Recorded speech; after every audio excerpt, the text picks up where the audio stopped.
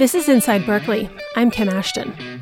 On this special edition of Inside Berklee, the BIRN's Tony Brown talks with bassist, vocalist, Grammy winner, and Berklee alumna Esperanza Spalding, who called into the studio from New York. In this, the first of a two-part interview, the two chat about how in Emily's D+Evolution, Spalding's latest critically acclaimed album, she opens a creative vent that's been blocked and gives an unheard part of herself free expression.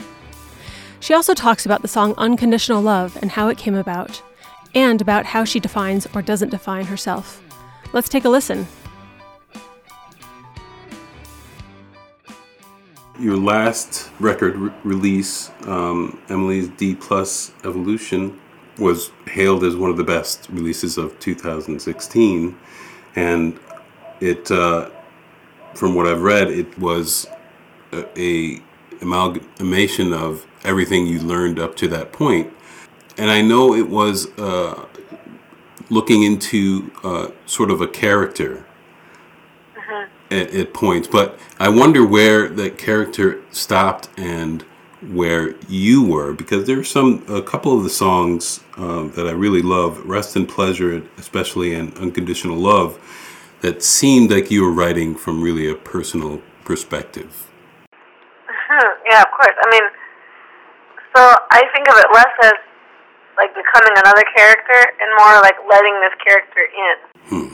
So as I experience Emily, in me, it's like the part of myself that didn't have space to play and to be in charge sometimes. So it really feels like I have this visual of a volcano, and the function of a volcano is to open up a vent that's been blocked.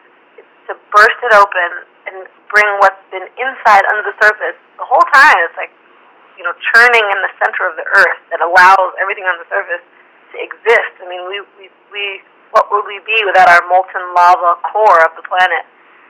It's like allowing more of that to come to the surface in a way that it creates earth rather than like a uncontrolled explosion that can destroy everything. I've heard teachers speak about little kids that they have this irrepressible energy inside, and you can either open a vent for them of creativity or it's going to erupt into destruction. And I think we see that a lot. There's a lot going on inside of all of us. We're very complicated critters, and I felt like there was a lot that I hadn't explored yet that I wanted to explore, and Emily was the vehicle who came in and had been in me and came in and arrived to open up that vent and to bring the understanding to my awareness of D+Evolution, which is the phenomenon of things breaking down so they can be rebuilt, or vice versa. Sometimes the evolution of your culture, of your family, of your home, of your song, of your poem, of your essay is actually cutting it apart and breaking it down. That's how you can improve it. So I guess I needed to make room for that inner character to come out and be in charge for a little while.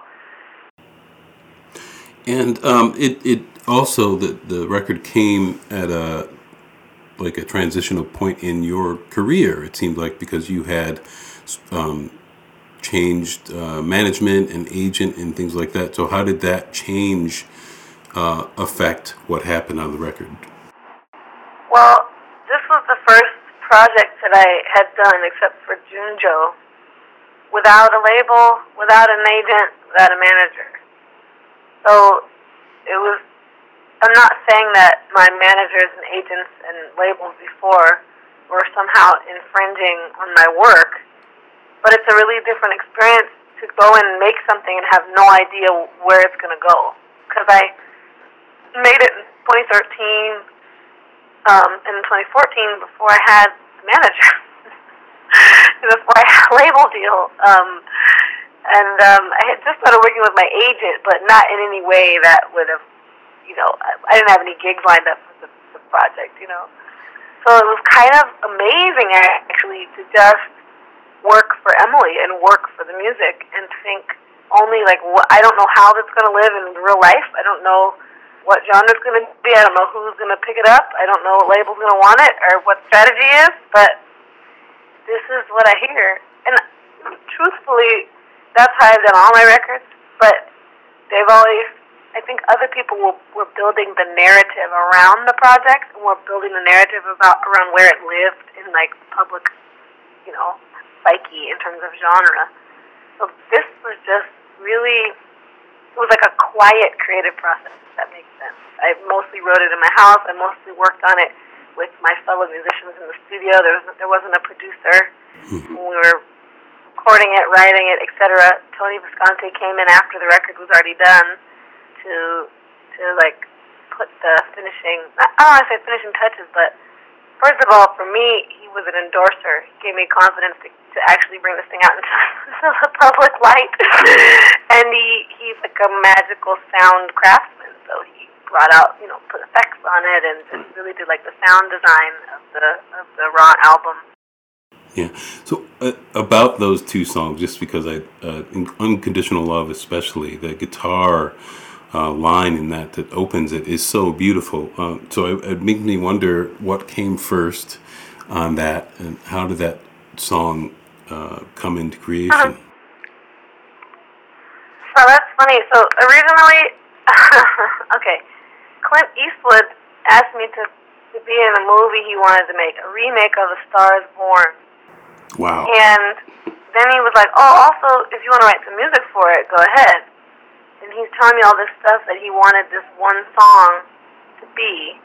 Like, it's kind of like this, but the love interest is like that, so it should have that element, and like da-da-da-da-da. So I'm really not good at writing songs for other people's trips, I've learned. Apparently I'm just not very good. I want to do it, and I love to do it. It just never seems to be my best work. Lyrics are another story, but the songs.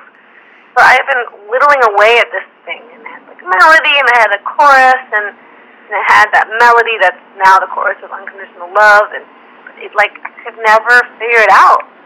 It was like always forced. Or, it sounded too much like that, or not enough like this. And he wasn't really crazy about it anyway when I sent it to him because it was such a shitty demo. Sorry, a crappy demo. And so it went back on the shelf. And when I was working on Emily's D+Evolution, I heard myself when I was working as Emily singing that chorus, and I thought, dang, maybe now that it's not for anything, maybe now that I'm not trying to squash this idea into the aesthetics of somebody else's, agenda or requirements, maybe it'll come out. And it did, and that seems so apropos for the song content too. It's like Emily had to come to say, forget about it. Like, don't worry who it's for. Don't worry to try to make it perfect. Like, just sing it how you hear it. And it happened. And once I stopped forcing it, and I just went in the studio with Matt and Kareem, and I said, okay, guys, like, it was the end of the day. We had tried all the other versions based on the demos that I'd made for Clint. And we just had, 2 hours left, and I was like, okay, whatever happens, this is going to be the take, or it's not going to be on the record. We sat for 30 minutes, and I figured out that little dee-dee-doo, and figured out a little reharm for the verse, and it just came together. And that's the song that everybody likes in the record. So thanks, Clint, kind of, and thank you, Emily. It's funny how there was inspiration in there that you had to go and find. Yeah, I had to get that. That's a perfect example to me of D+Evolution.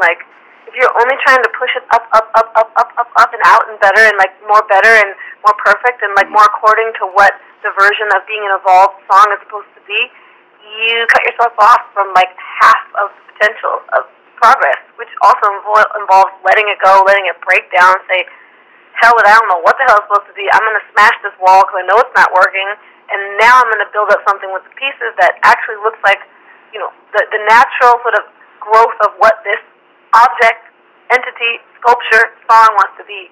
That had to happen with that song, and the fruits are kind of the proof is in the pudding, I guess. The proof is in the song. So, you mentioning the possible project with Clint Eastwood makes me wonder what happened to that project. Is that something that is going to happen? No, it's not. I don't think. No, it's not going to happen. Okay. I mean, that was just cool. That made me think about acting, though. And since then, I've done a bunch of auditions and started studying and practicing. And I'm realizing that's part of what Emily's D+Evolution was about, too, of just realizing that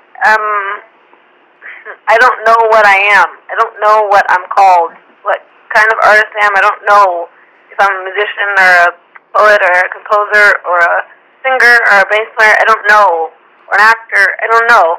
And it doesn't matter. And it's okay to explore and develop what's true.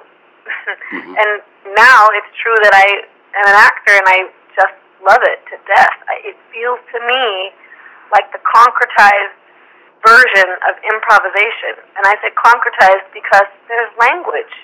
And it's a language that everybody, at least who speaks the tongue that you're acting in, recognizes. There's no abstraction.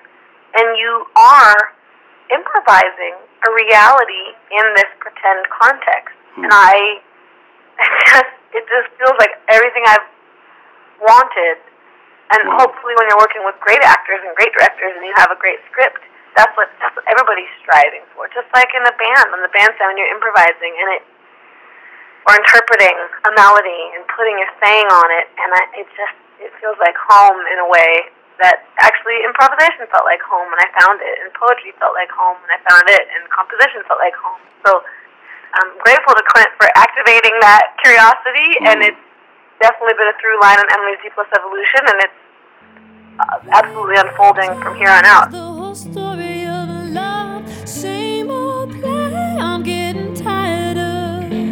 No more acting these predictable roles, just us living unconditional love. That was the BIRN's Tony Brown with Esperanza Spalding in the first part of his interview with her.